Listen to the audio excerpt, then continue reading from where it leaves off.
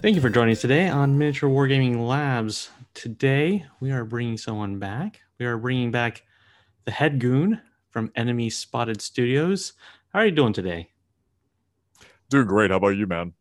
I am doing well. I'm glad you were able to come on here because we are looking at your latest Kickstarter. So we've had you on before for your game Kill Wager. Kill wager. Um, Good game. And do like the minis. So when I back Kill Wager, I got the two-person starter set with the Western and the Eastern contractor squads, Good which choice. was perfectly timed out because it fits real well if you want to do Ukraine. Uh, so I painted them up in their Ukrainian Russian color scheme there. So it was perfect for that. And right when I finished the last Eastern contractor, I saw you launched a new Kickstarter for a new game you have called In Country. So why don't you give us the elevator pitch before we dig into it? How would you describe In Country? You've actually got a really good 4-minute video on Kickstarter, laying it out, showing some great shots, and having experience with your Kill Wager miniatures. I can vouch that good stuff that you're putting out there, and I'm liking what I'm seeing so far. So how would you warm people up to this? Yeah, absolutely. Thanks for the questions. Thanks for the introduction. In Country is a fast paced, no BS, modern day tabletop wargame. You're looking at anywhere from a squad of 8 to 12 miniatures, upwards of reinforced platoons of 40 to 45 miniatures and vehicles, battling it out on 2x2 foot boards to even larger 6x4 foot boards. It's a very scalable, very recognizably realistic game that focuses more on positioning and actual military tactics rather than knowing special rules and secret squad building or army building points lists and things like that. You'll be moving models quickly about the field, engaging in very lethal combat using a D10 system and inches. You can obviously convert it to centimeters. We can play using 2-dimensional or 3-dimensional terrain. Both of these are included in the Kickstarter. And the rules and core system are incredibly flexible, allowing you to create modern day forces with some pre-described forces such as U.S. Army Rangers, organized militias, and sketchy Russians, or should I say not Russians in this case. Or you can even jump a little bit forward and use some near future technology. For example, at the recent Warzone Houston, we actually ran a large scale in country game with 6 players and 90 models per side, but we used Kill Wager miniatures. So we had some large robots fighting alongside the tanks, but the rules didn't change at all. And we played that entire game out in about, I want to say 90 minutes actually. Plays fun, fast, no math, no BS, very lethal. Well, I'm have to admit I do like the 2x2 boards. Um, just so I'm traveling right now, and just from a travel perspective, the 2x2 boards, low count, that we've started to see a lot more ultra modern warfare games move to, I actually find very convenient, and especially the option, much like Black Powder Red Earth, you're doing this the flat terrain, like eye from the sky, looking down. Having rules that adjust to that flat terrain just because it's so much easier to load in my bag Mm-hmm. when everything's flat and I just have to protect the minis. Um, why the push to that smaller form factor? But I also imagine 2x2 with 60 miniatures each side. Did you actually intend like 120 miniatures each side on a 2x2 board? Feels like that would fill it. Well, Oh no, I'm sorry it came across that way. I wouldn't suggest playing with that many miniatures on a two by okay. two. It scales up so, to larger board sizes with more okay. miniatures. Yeah. I Okay, mean you so could I do it, missed. it'd be a little I wild, but was like, they're really close together. yeah, no, that's a bit more Warhammer realm. Yeah. Okay, but why the smaller size? What were you thinking? Moving down to that, was that just a speed issue? Because I noticed in your video there's a lot of emphasis on speed, reducing the amount of math, the modifiers. Your one comment in your video is, "Do you hate plus one, minus one?" Uh, So it all started with Kill Wager. Kill Wager, we wanted a fast, fun, no BS game, and that's what we got. There's no individual modifiers. There's no math. Simply, do I need to shoot you in cover? Do I need to shoot you in the open? And we wanted to translate that to a larger scale game. I've played a lot of war games, and they all really get stuck on kind of pedantic rules, plus one, minus one, stuff like that, that really slows the game down. And we've gotten to the point where the slowest thing in the game is simply moving miniatures. And I think that's perfection there. Add on top of that the 2x2 foot board, close engagement ranges, and positioning based tactics and interplay between players. And 2x2s are great for kill wager and small scale games of in country. It's just it's a good board size. 1x1's a little too small. 3x3 is a little bit weird. 2x2 we found is pretty dang perfect for that. For kill wagers, 4 to 6 models, or in countries, 2 squads to a squad. So you're looking at probably 8 to 12 models versus each other. Now, what was the theme of this universe you're going for? So, in country, looking at it, looks more like today, the last 5 years, the next 5 years. So, like right around where Kill Wager was like 150 years in the future on a different planet. So, what was the theme you were thinking of with in country? Yeah, absolutely. So Kill Wager is going to be very near future. We're looking at about 60 to 80 years into the future with a bit of like a time stall in between. So you'll notice a lot of familiar equipment and stuff with some higher end technology on like the user interface side. So helmets and stuff. I really wanted to bring in country back to the modern day, as I don't feel like a lot of modern day. Well, to be honest, I don't feel like a lot of or all of the modern kind of combat games do it justice. And I wanted to really kind of just make a game that I would actually enjoy and want to design miniatures for that would play successfully. So I wanted to bring it back and allow us to trim down some of that kind of technology rules, like, for example, tagging or like laser designating individual models and drones and stuff like that are prevalent in Kill Wager, including more advanced hacking. Wanted the bare bones, bring it back to military tactics, Battle Drill Alpha, Battle Drill Bravo. You're going to be in like integrating squads and teams into actual combat like that, rather than focusing on maybe utilizing some more higher tech. So with that, I focused on my favorite, U.S. Army Rangers. Love them. And kind of brought it into the very recognizable modern day setting, but we're obviously still ultra modern here. It can be played either way, all the way back to the Vietnam, even World War II. Some guys are kind of modding the rules into, but the models and the range itself are definitely going to be ultra modern. Okay, I guess that would make sense. Like, if you want to do like SAS LDRG out in the desert, you probably I could see that doing like little, because we've talked about that before with Kill Wager, like reskinning it. So because we talked about that, since you had a lot of the tech part, stripping that out and bringing down to more like modern day game. If you remove the robot, so in country is that solution. This is, take out the stuff you don't actually recognize. Well, maybe these weapons exist, but I haven't seen them. Yeah, and it's actually going to be a lot of squad based. So you'll be activating and performing with teams rather than individual models. Okay, so that's how you're getting the model count out. You've gone to more squad based skirmish. I have to admit that for a squad based skirmish, a 2x2 is probably the smallest board I've seen someone do a squad base. What are the size of the squads, and how many squads are you thinking of for, let's just say, a 45-minute game? I've got a 2x2 board. I only want to pay for 45 minutes. Because that's a lot of times all the time I have. How many squads, how many models of squad are you thinking? Yeah, so we suggest it's fast, furious, and egregious. The fast mode is going to be 2x2 foot board. You're looking at 1 squad per player, and a squad is comprised of 2 teams.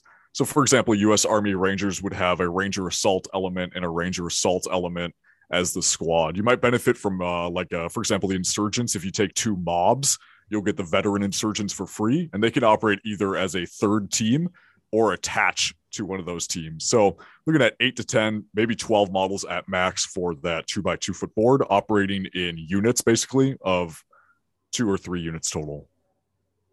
Well, so let me ask you, heavier weapons.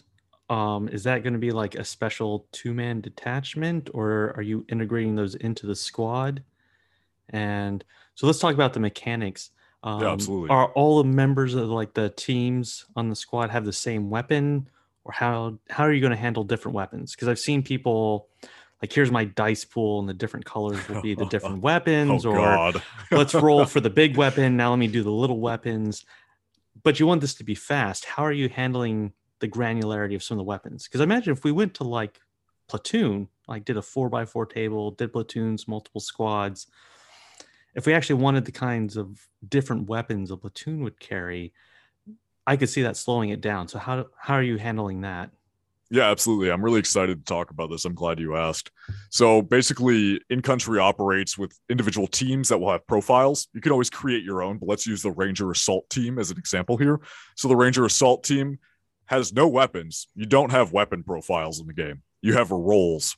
So everybody's assumed to be carrying a weapon. It's actually a special rule to be unarmed. So the Ranger Assault team lists simply their grips, which are the numbers you need to roll: 3, 6, 9.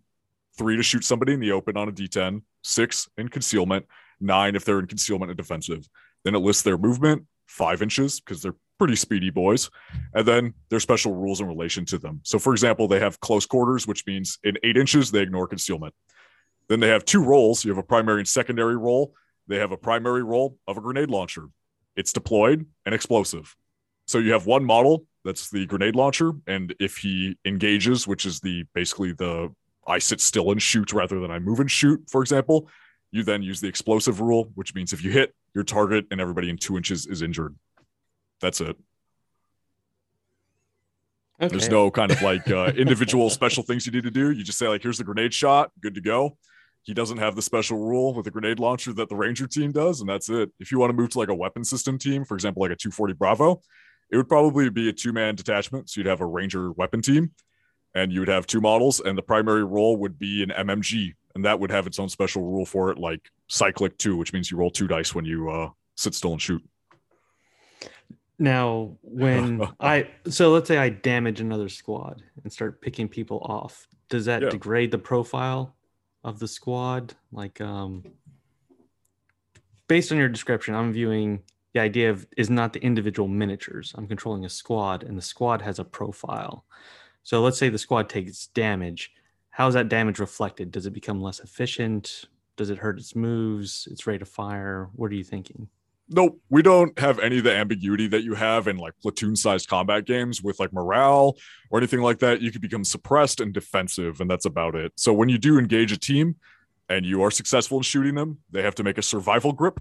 So for example, if I injure that Ranger, he needs to roll 6 or higher. So I would pick a target, I'd roll shoot, and then he would have to roll 6 up. Or if you want to play it faster, you can go ahead and simply, okay, these 4 guys can see these 4 guys. I'm going to roll my shots. Okay, you have 3 injuries. Okay, so you roll your 3 grips. If you fail them, then you just pick them based on the shooter's preference in line of sight. You can't kill people around corners like Warhammer. Can't do any of that stuff. So if I shoot and kill your grenade launcher guy, you don't have that grenade launcher. I'm sorry, I was just picturing, I remember, what was it? France had 20 years ago had like a future weapon program, and it had like a little rifle that folded in half so that they could shoot around corners. Yes. You remember that? I remember, like, I think some of the videos are still on YouTube. Just when you, oh man, why can't you shoot around corners? What can the French squad? Like kill somebody around the corner? You know what I mean? Like I'm shooting 3 dudes and the guy around the corner dies. I've seen that in other war games, so I like to bring it up as an example. It's a controlled ricochet. Yeah. Hits the guy in front and goes through him. Yeah. No, it's very model by model basis with the opportunity to roll all of your dice at once, because the reacting player will always roll first, and then the attacking player, the like active player. So you're never really dinking around with, can I see you here? You know, it's obvious who you can kill.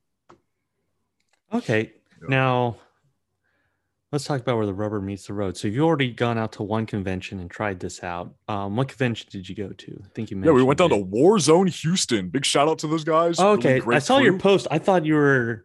I thought you went to one of the cons down in Texas. I thought that's where you were, and you were doing a demo at a convention.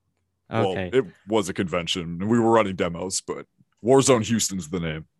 Okay, so that's not a store. I normally go through Dallas or San Antonio. I normally don't stop in Houston. I have family there. So when you showed it off, how quickly did people pick it up? Because I think that's a good example of if someone wanted to buy the game, it's like, how quickly could I absorb the rules and get going on this? Yeah. And so before I even say it, you know, this is like the absolute truth. You know, I'm not dicking around here. I'm not like kind of circle jerking my game or kill wager or anything like that. But we had people picking it up right away. We had 5 people come up to the table for the demo of the big game, and we had them running smoothly on their own with no questions while I was watching, probably within 10 minutes. I gave them, a little list of what you can do with your teams and what you can't do when you're suppressed, for example. And then I told them, each player can do one thing with a team when it's your turn, then it's going to go over to the other players. They picked it up right away. We only had some specific questions about, for example, the special rules. They're like, okay, what does, concealment mean in this case? I was like, oh, that's when somebody's behind cover enough to give them concealment. And it was just very obvious terms to pick up on. I will give the caveat that they were wargamers because they were at a wargaming convention, but we had people picking it up right away. Okay. Now, when you did these demos, did you have the 3D terrain or the flat terrain?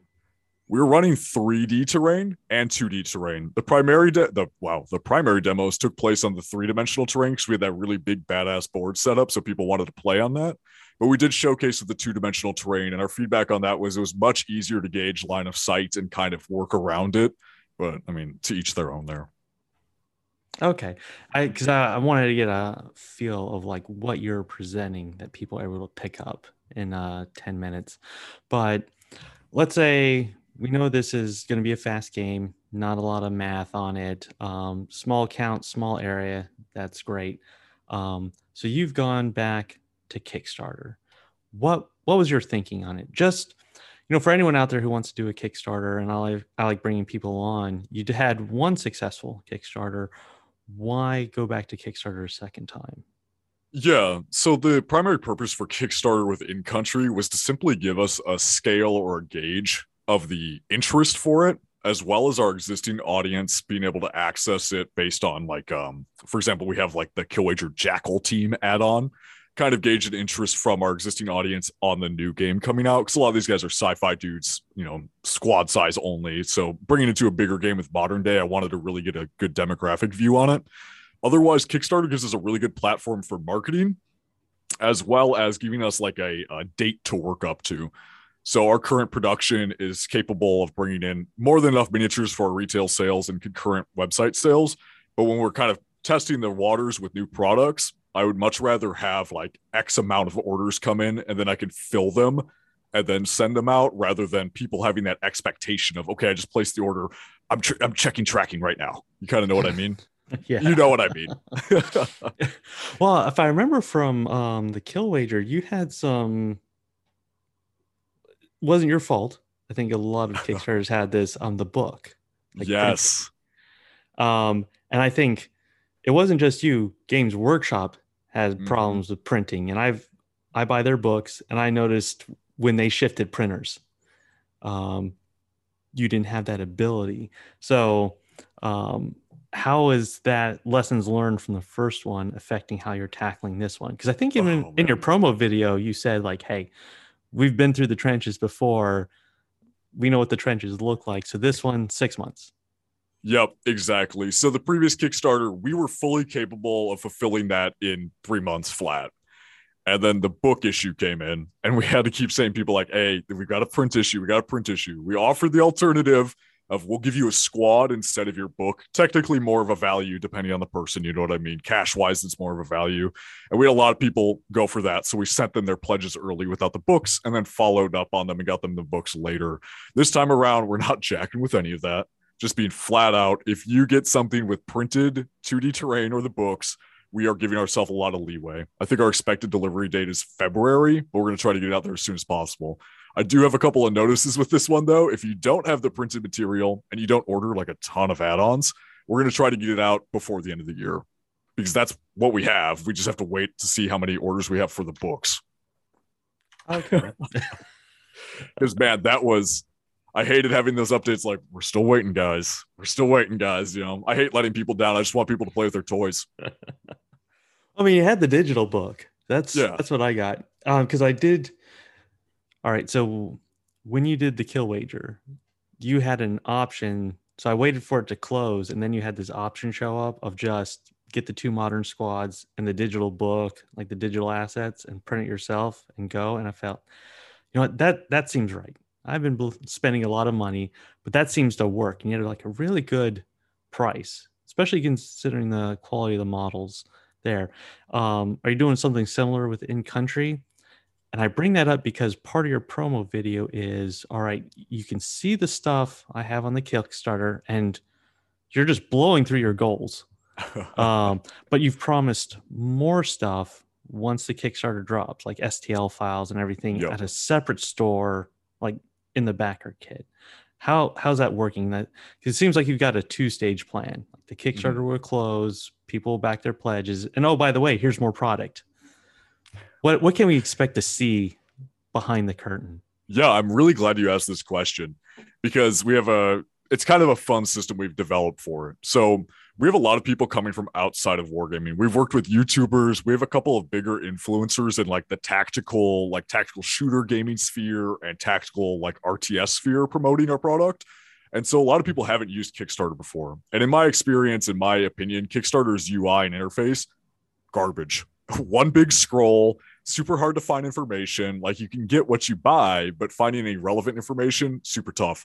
So we wanted to keep it super streamlined. Like, hey, you can get your dudes and digital books, or you can get the dudes in the physical book, or you can get the full box set, right? Everything else afterwards is just kind of gravy on top. We're going to be looking at CIA ground branch operatives. We're going to be looking at tier 1 operatives. They're kind of like a more generic one. They've got quad nods, Heckler Koch 416s. We got blowout pouches, stuff like that. So you've got tier 1 guys, CIA ground branch. We have Russian FSB. We have some more undercover guys. We have 4 or 5 vehicle sets coming. And obviously this is all up in the air still, but this is what's been designed and is currently on the menu. We have more Ranger teams. We have more Hazmat teams. We have more Insurgent teams. We have EOD teams. Anything from the Kickstarter can also be purchased. And then STL wise, we have a lot of alternative STLs for the existing things in the Kickstarter. So for example, you'll be able to get Hazmat kind of team STLs, Ranger STLs, Russian STLs, stuff like that. Almost everything offered physically will be offered as an STL of some sort or variant. So that's all afterwards. And that's simply to not confuse the hell out of anybody that hasn't used Kickstarter before and to also not clog up the Kickstarter page. So I've backed some Kickstarters where they do the potpourri of options there. And yeah, I had to get out like the spreadsheet. Say, okay, Bro, run the if-then statements. Okay.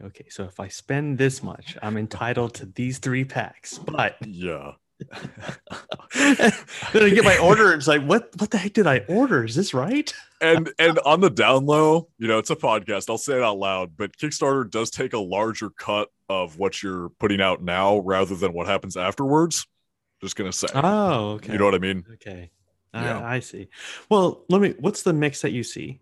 Because I like to buy, even though I have all the 3D, I've got like 3 3D printers, I still like to buy physical. What are you finding?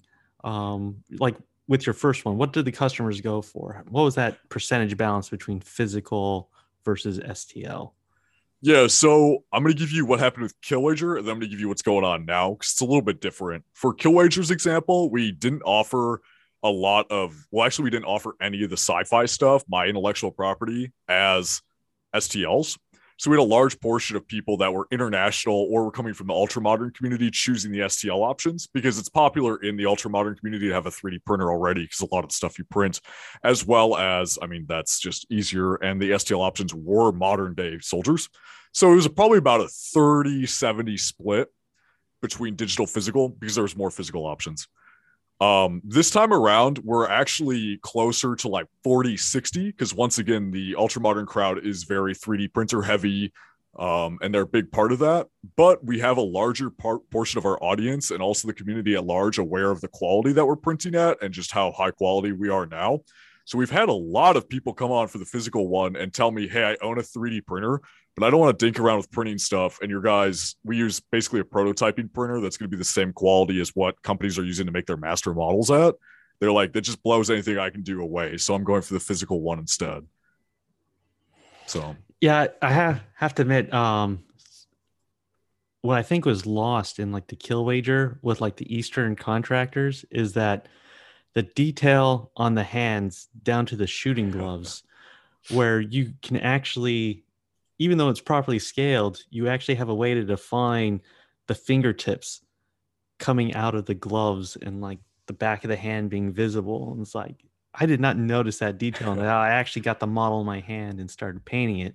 That's why when I saw In Country, it's like, okay, well, um, I'm going to get a bigger package on this one. That's why I'm interested in like, well, what else is behind that curtain that might be out there? Because I think before the show you were talking about some of the other factions. Are you willing to say what some of the other factions are for In Country? Like, Absolutely, man. And once again, not circle jerking, but our printer system we're using, our manufacturer, way different from last year. We're getting eyelids and we're getting like nostrils. We're getting even earpieces in. Like, I could show you some images later. You can maybe post up, but our CIA ground branch guys, we have battery wires running from their counterweights up to the night vision goggles and the retention wires. It's kind of nuts. Like, I can't be lazy, and my designers can't be lazy when doing these things because of the printer quality. And it's just been a really fun experience messing with it. I'm excited to hear your feedback on the models you get from this in comparison to the Killwager Kickstarter.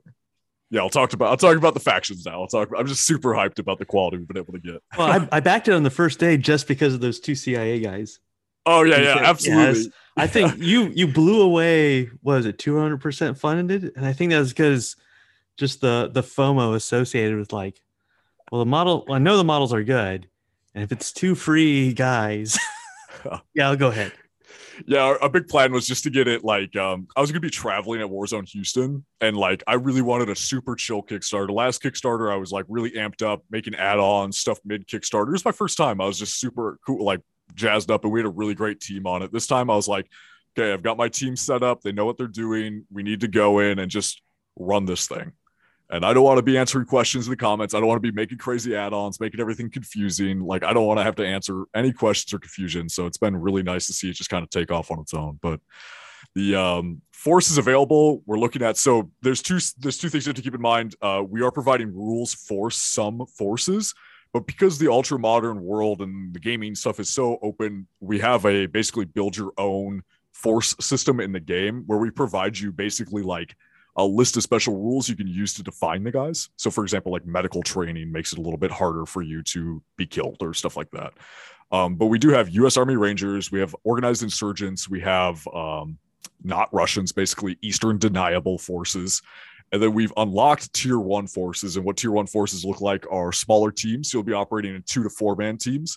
And they're going to be very well trained, but they do have some really cool rules based around if you take more of them, if you lose a certain percentage, you basically automatically lose the game because of, you don't want them taking hostage or whatever. You can't lose whole teams.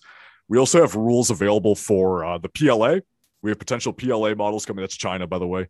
Chinese PLA. We have more traditional forces in lesser developed nations. So you're going to be looking at, I hesitate to say this, but like Iraqi, SWAT, stuff like that, like Mosul kind of stuff from that film, as well as maybe more organized militia, but not like the generic radical jihadist, maybe more Boko Haram kind of African style stuff. I didn't know if you wanted to go for some Shia militia groups. Yeah, we're trying to really like I've dealt with real world stuff and I don't want it like too much in my video or my miniature games, but we do have some relations to those things just without the same names. Well, sometimes solder needs to knock some heads around. Guys, yeah, exactly. Yeah. So more regular forces as well. So you might see like I mentioned, U.S. Marines are standing army forces, obviously more well trained than reservists. That would fall under tier 3 in our little chart we have. Okay. Yeah. So I think last time we talked, we were talking about sculpting, and you said you were doing a lot of the sculpting yourself, like teaching yourself how to do it. But you're talking about this increased level of detail, and you're talking about your team. So have you started to rely on other sculptors more going into this Kickstarter? Yeah, I've actually assembled a really core group of professionals I work with. I do almost, I want to say probably 90% of the sculpting. Usually I develop what we call like a master file, and then we work off of it to create the squads or the teams so that it's not like, I don't know, I get a little bored creating the same dude several times over with little variations. So I asked my team to kind of take over in those certain cases. We do have a hard surface sculptor I've brought on. I love sculpting infantry. Vehicles make me want to have one drive over me when I sculpt it. So I've hired a hard surface sculptor who I work with on the vehicles. So you'll be seeing some kill wager vehicles in the future. Like I concept them. Like we have a really cool like ad hoc mining technical. It's like a mining vehicle with a machine gun on the back. I came up with the concept, blocked it out, then he went in and did all of it. So we did that here with In Country. I was like, hey, I need an MATV, an Oshkosh style MATV system. I'm like, this is what we need. This is what we need. And then he blocked it in, or I blocked it in, and then he knocked it out. So that's my big guy on the hard surface. And then we have somebody who does a lot, who's learning, basically like an apprentice style sculptor who does a lot of the smaller things. Like I'll send them pictures. We got a guy out of the Ukraine right now sending us pictures of kit and stuff they're using and kind of the ad hoc setups. I'm like, hey man, can you make up these tourniquets? Make sure the windlass is set to the higher point here, and this is a specific magazine retention system they use. And he does that, then sends them over to me, and I can kind of knock together the masters a bit faster. So we get together and we do it up.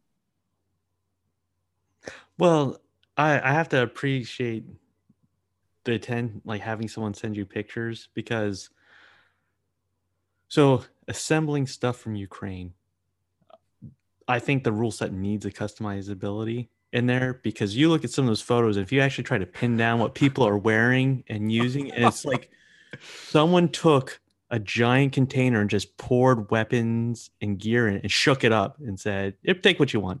Whatever you gotta want. love it. And make it all the same color except the one guy's helmet. It's going to be a different color because that's what he found on the ground. So I can appreciate that. So now, since you have a plan for so many new forces going on there, is this going to come in waves? Are we going to see like In Country 2, In Country 3, or is this going to be part of the Wolf Pack that we talked about last time? Are you going to add expansions to In Country there through like the Patreon subscription model? What's the support going to like look for this going forward? Yeah, so once we hit $69,420, I'll actually cancel it and release In Country 2 Electric Boogaloo, and you guys can back that. No, I'm just jacking with you, dude. I've talked about this on live stream before, which you can find in the In Country Discord under announcements. There's several live streams, but the idea for In Country is I don't want to have gigantic SKU bloat. So you look at other modern war games, and there's like a drop down menu that you have to scroll to get by, and it's just a cluster and doesn't present well, and everybody's kind of confused about it. It's a very like cherry pick your own kind of hostile third world conflict. I'd rather release very actionable, usable products for In Country, and we spoke about this before on the stream. So example, Israeli conflict, I might release what's called like an action pack, right? That's kind of like the beta term we're floating around, or combat pack. It involves, maybe a Merkava battle tank or some kind of Israeli battle tank. Is that what they're titled? I can't, whatever. Israeli battle tank or their armored fighting vehicle, a couple of squads of Israeli Defense Force, and then maybe some like a weapons team. We're kind of toying with the idea of releasing that alongside combatant forces. So you'd get that and then, take your pick of whoever could be an enemy of Israel. Whatever you want to imagine there. I don't know. Maybe it's our favorite local fighters, or maybe it's a more organized force like Syria. So we release that as one big bundle you can buy, rather than having IDF Squad 1, IDF Squad 2, advancing IDF Squad. I don't want to mess with that. And the price points we're able to offer, I've heard from a lot of people, are really attractive for those larger purchases. And if you are trying to recreate that conflict in whole, it's a much easier process to go through that. You'll see those post Kickstarter moving into next year, especially with more retail expansions at the heart of it, because it's easier to work with retail when you have larger products like that, rather than a million SKUs to reorder from. Well, I like that, because that reminds me of when GW switched to the combat patrol boxes, where they started lining those up with like their level of game at combat patrol. Then like Atomic Mass Games started doing, instead of the 2 faction starter set, just the 1 faction starter set. And you had everything you need to start like a core force there. So I've been really into that idea of like, well, I don't want to buy both sides. I want to buy one side. Because I want to play around with like the other side I match it with. So I like that. I like that idea of just an all-in-one package of like, okay, I'll take that box and that'll come with me. I asked about the expansions because, not many people cover like PLA out there. And there is a difference between like PLA Airborne Corps and PLA Navy Marines. out there. So that's why I was interested in like, depending on how far you go and what time period you get, there can be like these subtle changes to like the weapons and the loadouts. So that's why I didn't know like how far you're going to support this and how because a lot of focus on Middle East, North Africa, a lot of focus on the Balkans, Ukraine, but when you start throwing the Chinese in there, that takes it into an area where there is a lot of variety, but I don't think people realize how much. It's wild. Yeah. Well, I mean, no one does Japanese airborne. Like, why can't I get my Japanese airborne miniatures? Yeah, Those and guys are good. it's such an issue in my mind about like as a designer and as the owner of the company, or like one of the owners of the company. Like, I don't want to. I love it. You could get that going, but like we do commissions, and like you mentioned, the pack. We do things called goon starters, where if you're part of the pack, by the way, $6 a month, you get free shipping on orders over $25 on all our products, and you get access to exclusive models. But we do things like goon starters, where they're like, man, I really want to do the guys from the movie Heat, but I want them in Kill Wager. So I was like, okay, so for X amount of dollars, I can do that. And everybody chips in $25. It's like a micro Kickstarter. And I designed them and put them out to everybody. We have a guy doing that with the Israeli Defense Force special operations teams. So we put it out there and everyone was like, oh, hell yes, I want that. So I put out a price point and what it would cost for the team. And then everybody chipped in, and then I'm going to go ahead and take the time to design them, because I get to work with the people directly and make the products they want to see without that fear of putting out something that, like, the Japanese airborne that 6 people might buy from Japan. That's kind of rough there. That's you got to give it a chance. Okay, so let's talk about the different levels, because man. I think when I went on there, your all-in pack was like, what was it, I don't have it up in front of me. Was it $239 for the all-in pack? So you had like the top one. So $999 gives you that customized force. And when I saw it, and I think I looked like 2 hours into your Kickstarter, and I saw 2 people backed the $1,000 options. Like, okay, well, there's 2 mentally ill people in the world. That makes sense.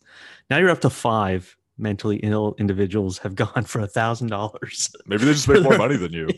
You know what? I will accept that. It's a matter of perspective, but you have 95 more slots available at the custom force pack, and maybe I could use some Japanese airborne. Do it up in diving poses, right? You don't know what they jump into. I need options. So what are some of the other levels here? So when you structured it out for Kill Wager, did that influence you on how you were setting up the tiers for in country and Kickstarter? Yeah, so the Kill Wager Kickstarter looked like kind of a smorgasbord, pick your own squad. We had several forces to choose from, and each force had a squad you could choose. Squad was the terminology, but it was more like a 4-man team at the time. So you could like back at $99 or $119, and then you could afterwards pick 2 squads of your choice. Very cool, worked for a lot of people. A lot of people were confused on that. A lot of people coming into Kickstarter were like, why can't I just pick them now? They didn't understand what post-backer kit things were. It was a cluster, especially when it came to pick your own 4 squads.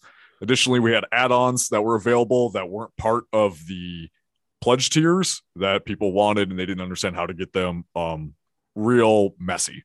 So this time around, I was like, okay, you get the rules in digital files, you get the rules in physical models, or you get pretty much everything you need to play the game in physical models, or you get the box set, and then everything in the Kickstarter. Just that's it. There's no specific little weird things. There are add-ons, but you get them all at the $299 level, and then from there we can go afterwards. I wanted it very obvious. I wanted set forces. Nothing is choose afterwards unless you want to buy more stuff. I didn't want questions on that. I remember that part when we interviewed for Kill Wager, and I said, lay out what you have offering. And at a certain point I said, are you done yet? Just because it's like you had a physical track and a digital track on here. So yes. So I pulled up the Kickstarter now. So I backed at the $299 in country all in. Hell yes. So I get the compound terrain, the Russian forces, the escape from in country terrain, in country team, containment, the terrain set, U.S. Rangers, Ranger Squad, Insurgent Squad. Okay, so I got all that. But let's talk about the digital rules. So there's going to be a lot of people that already play like Ultra Modern. They have their Black Powder Red Earth, they've got their Spectre miniatures, they've got their Anthlonica miniatures, and it's like, well, I already got plenty of miniatures, which is a crazy statement to say. But let's say someone's reached that point. $9, get a digital rule book right there. So I think that's an excellent walk-in on there and say, hey, $9, here's, just get your printer going, and you've got a new rule set to throw on the shelf.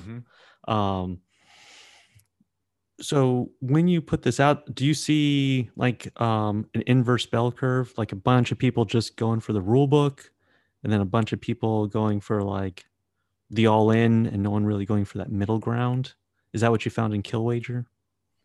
Yeah, we found that people actually started off very hesitant about Kill Wager, first time company, first time Kickstarter, stuff like that. And then as we held more streams, as more basically proof of concept came out, as people started receiving early models, it escalated very quickly, mostly because that was like a physical offering, as I mentioned before. And we got some really diehard fans, some true fans, as I like to call them. And that's who I want, right? I want cool people that interact with my game on a cool level. And that's it. Like if you buy the rules and, you know, F off somewhere forever and I never see you again, that's a-okay. But if I can get those people to stick around, interact with me, paint their models, do some cool terrain, suggest some ideas, I'm all for that. And you know, it's yet to be seen, but we do have a lot of people at the $9. Well, not a lot. We got 74 people at the $9 one. And if they stick with the rules, let's say, okay. If they jump up to it, they get involved in the community, that's even better. But I want to have that offer out there for people. Yeah, we do have a lack of people. Excuse me, not a lack of people. We have less people at, for example, the $59 one. That's the digital rules and the 2 teams, or the 2 squads, excuse me, 8 miniatures. We only have 22 out of the 350. And that does suggest what you just mentioned, that reverse bell curve. Well, which is funny because that's the option I went with, Kill Wager. But, you know, I think I understand your point, because once I got that, and Kill Wager would have been the in-country basics set, which was just the 2 squads and the rule books, and I saw the models, it's like, okay, these are really good. And then when it came to in-country, it's like, okay, well, I'll just go for the 300. Because I know I'm going to like the models. But I have to admit, on your intro video, seeing the models painted up on the board and moved around, that seemed to grab me more than the Kill Wager. The video there. So I've seen some improvement and refinement in the presentation. But let's talk about tie-in. So there's some Kill Wager stuff I passed on. So when this closes and we go into the store, will you also be selling some of the Kill Wager stuff in that?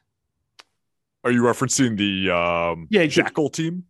Yeah, so it's like people buy into in-country. This might be the first time they see you. They go into the in-country. You sell them this other product. Are you going to push Kill Wager in there too? Of like, hey, if you like in-country, I have this other game, Kill Wager. I actually do have some plans for introducing Kill Wager models into that post-Kickstarter kind of store we have going on, simply because it integrates so well. You can use the Kill Wager system to represent any modern day conflict in your future. And a lot of the models actually can be used interchangeably. For example, our Harlow guys, the Harlow offensive element without helmets. I mean, they're wearing pattern 83 battle jackets. You know, they're operating African R5 systems. Like, you can just throw them into in-country if you'd like. So I will push a little bit of it in there, as well as trying to get that Kill Wager community to grow, because we are introducing the Skull Core update later this year here, and that'll be really successful, especially for running modern games. So big push in the post-Kickstarter store. All right. Now, something you mentioned, and I think you mentioned solo play, which I don't think was a big part of Kill Wager. So is in-country solo play. So there's going to be that person who gets on there, listens to this, and says, I have nobody who wants to put down their Black Templars and play this game with me, but I really want these minis and I like the theme. What is solo play like in country? How do you handle that? Yeah, so I actually have several single player battle reports on the Kickstarter page you can check out in relation to that. Solo play is very good. We based it on the kill wager model for solo play, where enemy units basically have like a behavior system, but will always react based on whether they're aware or not. Kill wager takes that a step further because it uses the awesome contact system, so enemies won't react to you if they don't know you're there, obviously. But this is a little more just, did somebody shoot a gun? Okay, they're going to come at you. You can watch those battle reports, especially when it comes to the two-dimensional terrain. You'll have hidden elements basically in rooms. You have to search rooms or clear and flashbang them before going in, stuff like that. You can also introduce that into the two-player modes. So a lot of times I love introducing like some wild third-party element into the game, whether it's Kill Wager's angry locals or maybe even some angry locals in country, and they'll operate basically in between player turns.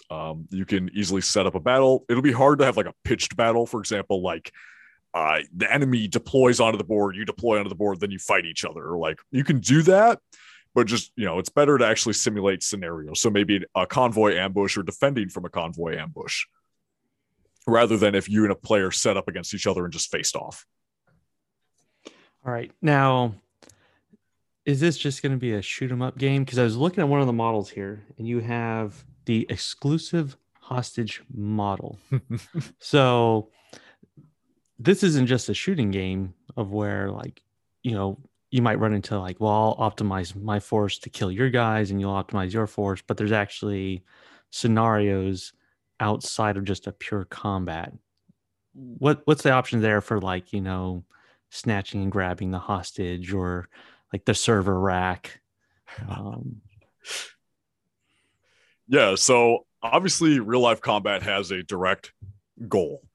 I mean, you can just kill everybody for the most part, right? But usually you're going in there for a reason.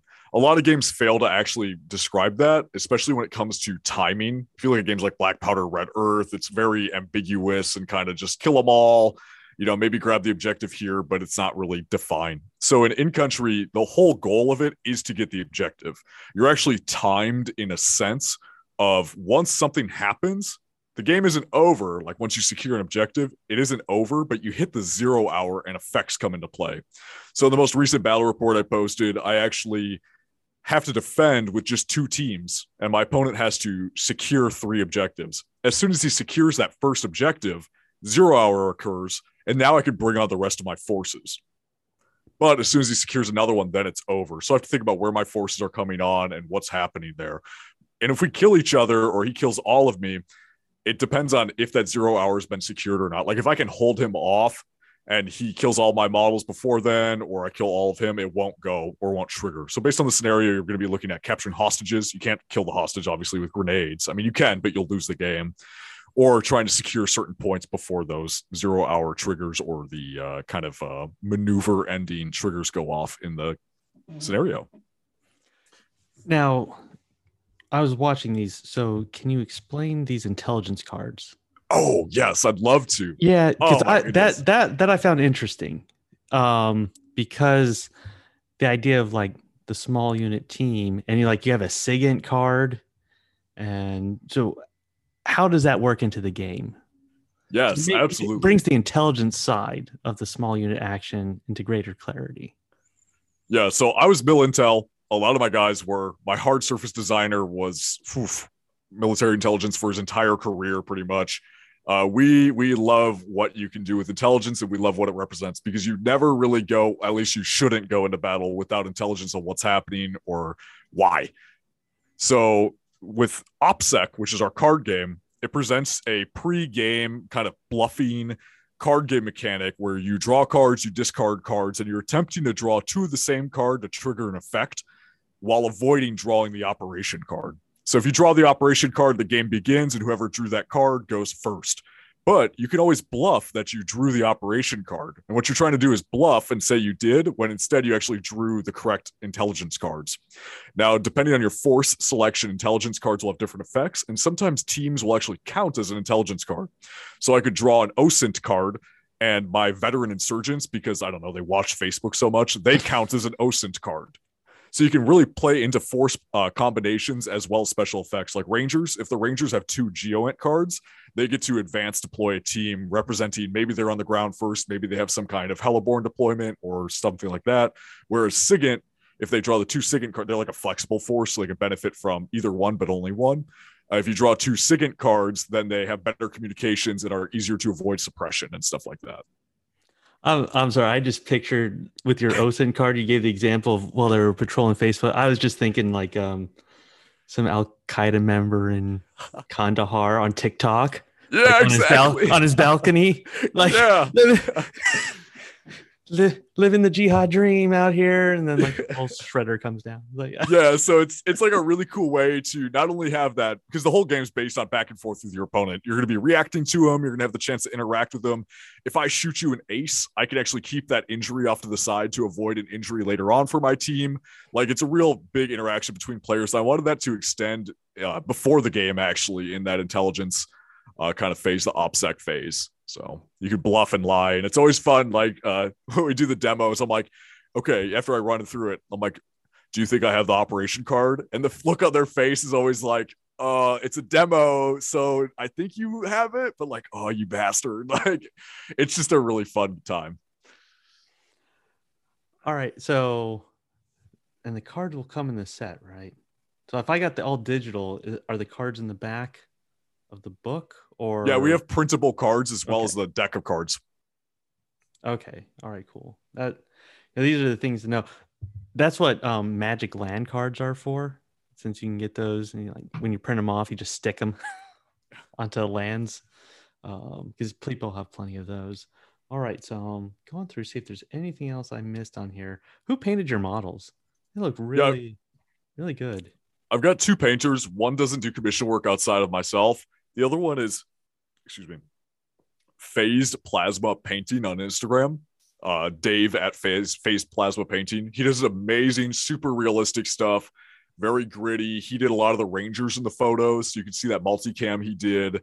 The Coyote Tan, stuff like that. He does great work. He did a really good job showing off the models there. So, and excellent board.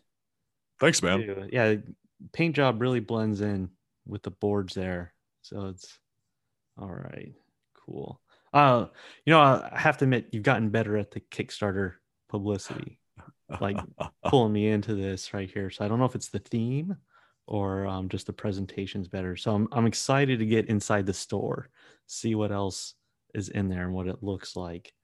Absolutely. But so we're rounding up on the end of our time. Is there anything else you want to throw out there or push about the game or anything else going on with Enemy Spotted Studios? Yeah, as always, we're growing, we're expanding, whether you like it or not. And we're here supporting the fight against veteran suicide. 10% of all sales outside of the Kickstarter, and this includes the post-Kickstarter store, goes to fighting veteran suicide through Mission 22 and 22 a day, I think was the other one that we just added on. I'm really sorry about that. I'll follow up in the notes there. But Mission 22 is our primary donation to fight veteran suicide. We've all lost somebody close to us not while working here, but everybody working in my company has lost somebody we know or somebody that's mattered to us significantly, and it's kind of beat. So let's stop that. We work with a couple of groups locally, and I try to volunteer my time when I can. Whether it's through jujitsu, going out to the range, stuff like that, working with guys from my units. And yeah, let's do it. Yeah, because I will say sometimes it's a person you don't expect. Yes. And you don't realize that they're having a problem. Check in on all of your friends. They're always wanting to hear from you. If they don't, then they're, checking on harder. And they might not respond the first 3 times. Yeah. Keep going at it. So. Yes, please. Ugh. Well, good project to back. Good game here. So, Mr. Goon, I am pleased that you came back on and you brought another awesome Kickstarter here. Any ideas for a third game? Are you thinking about like third game? Well, there's jokes. We've got a couple of jokes in the Discord. Platoon Wager always comes up now, especially that In Country's out. Then of course, the domain for www.soulwager.com is mysteriously taken, so you never know. You'll have to do like Corvus Belli did with their fantasy version of Infinity, that Warcrow or whatever. You'll have to do a high sci-fi, high fantasy. Yeah, for catch your me game. on a hard miss on all of that. You Yeah, no thanks. I've got enough weeboo anime guys in my Discord. I don't need to pursue in the footsteps of any company like that. Catch me doing real gear. Maybe some, I don't know, medieval knights, maybe I don't know, crusaders.